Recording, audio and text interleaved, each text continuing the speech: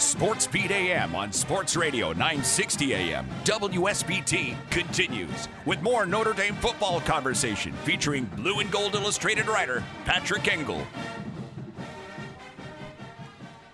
It is 24 minutes in front of 9 o'clock. Darren Pritchett back with you. Sports Beat AM continues. And yes, indeed, I'm joined by Patrick Engel. You can read his work at Blue and Gold Illustrated, blueandgold.com. We're going to blend in some football talk with some more Blake Wesley conversation, as we've talked about all morning. The South Bend Riley product and Notre Dame freshman guard has entered the NBA draft. Again, if he doesn't hire an agent, he could come back to Notre Dame by June the 1st. But in my opinion, reading his social media post, it sure seems like a final decision, but we will wait for his final decision, Notre Dame or his lifelong dream of playing in the NBA. Patrick Engel jumps in on the conversation. And Patrick, let me just start. As you look over this situation, Blake Wesley going to the NBA draft, why do you think it makes sense for him?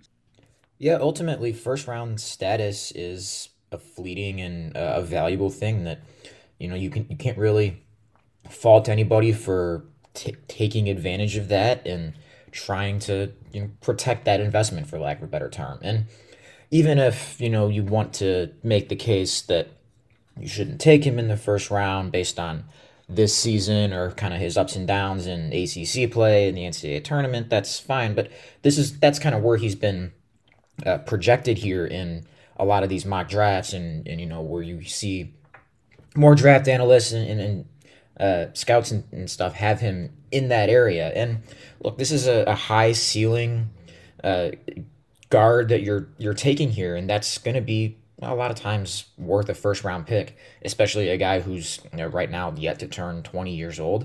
And that age and upside of it is a lot of what goes into these NBA draft decisions, and he can definitely offer you that. And like you mentioned, nothing final, and if leaving the door open, not a bad idea just in case you go to the combine or work out for some teams and that first round likelihood isn't where you want it.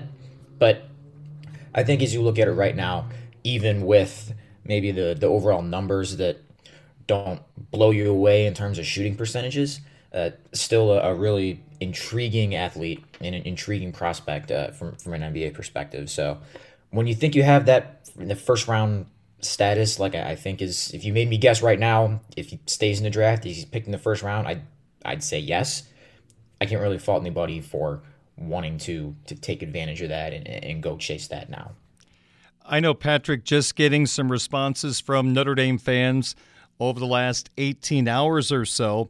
I think the common mention is, hey, good luck to him, but he just doesn't seem ready. And you do talk about 40% from the field, 30% from the three-point line, 65% from the free throw line. That doesn't sound like a first-round player in the NBA draft. But from my standpoint, Patrick, what I'm trying to tell people is if he's taken mid-late first round, those are teams that aren't necessarily needing a guy to come in day one and produce, unlike a lottery pick like Jaden Ivey might be coming up here later on this summer. I think Wesley is being looked at as a developmental player with a high ceiling, so I think that's where it's tough for Irish fans to understand. They see a guy that was inconsistent at times, putting the ball in the basket, but I think the NBA mindset is totally different.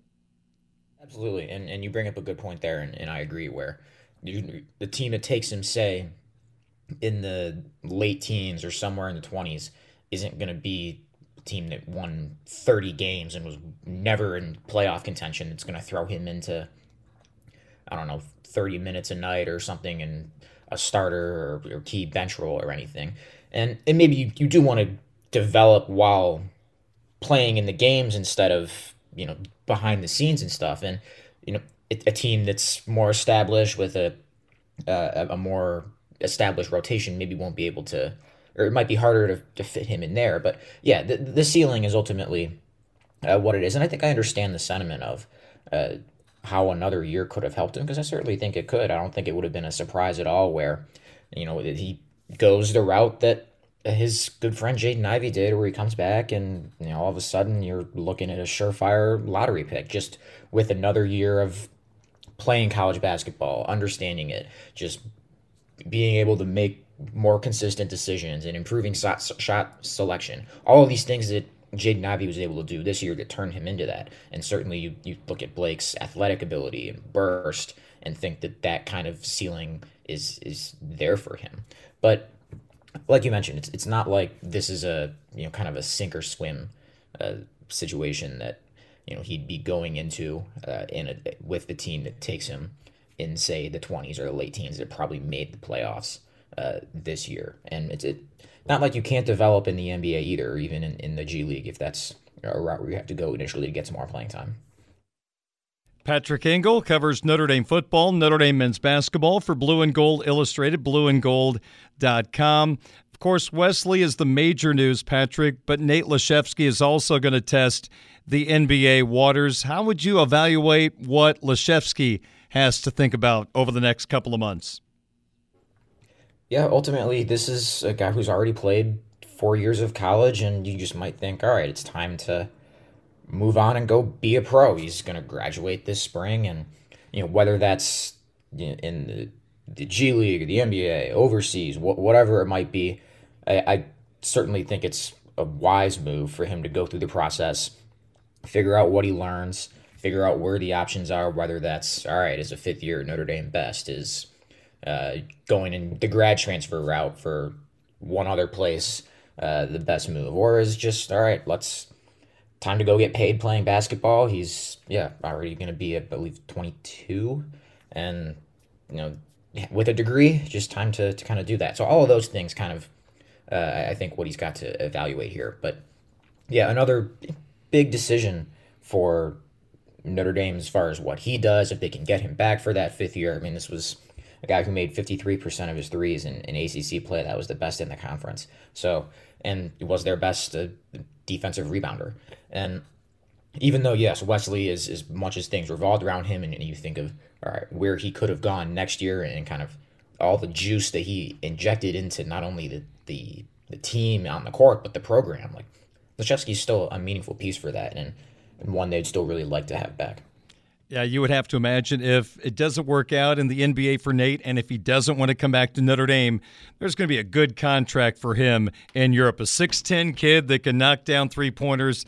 The European teams love that type of American player. So as we move forward, Patrick, you would expect Goodwin and Ryan to be part of the team next year. For me, the question marks are Wirtz and Hub. As you hear those four names, what stands out to you as possible storylines coming up before we get to summer school? Yeah, those are four other big ones and other guys who have fifth-year decisions to make. I think the most likely would be Cormac Ryan to come back, a guy who already had eligibility for this year, even before the COVID waiver. Prentice Hub kind of gave an indication that this was his last year. I don't know that he explicitly meant to come out and say that, but I think that kind of lines up with maybe what's most likely there. Goodwin, Wirtz, yeah, those are two big decisions for Notre Dame, especially now with Wesley and all, but likely heading off to the NBA and staying in the draft. Where Goodwin, look, I know it just kind of ended the year on a little bit of a quieter note, but anytime you have a guy who shoots 45% on threes, and especially with the way Notre Dame wants to space the floor, that's a guy you take back in a minute. And then Wirtz, definitely the seventh man in the seven-man rotation, but honestly thought he gave him some good minutes in the game against Texas Tech, and a guy who can play on or off the ball that'd still be a useful bench guard, combo guard to have there. And again, with one of those main guys in Wesley and potentially still Hub heading out, you can't have too many ball handlers out there. So all four of them, if they wanted to come back, I'd see no real way Notre Dame turns any of them away, but I don't believe all four will be back and playing for Notre Dame next year. Patrick, one more basketball question. You would imagine in the rotation next year, Konieczny moves up. You got J.J. Starling coming in. the outstanding guard. The one guy I'm curious about, do you know much about Ven-Allen Lubin? You look at him, a 6'8 forward, a four-star with Paul Atkinson moving on to pro basketball. Is there a chance that Ven-Allen Lubin could eat up some of those minutes lost with Atkinson moving on?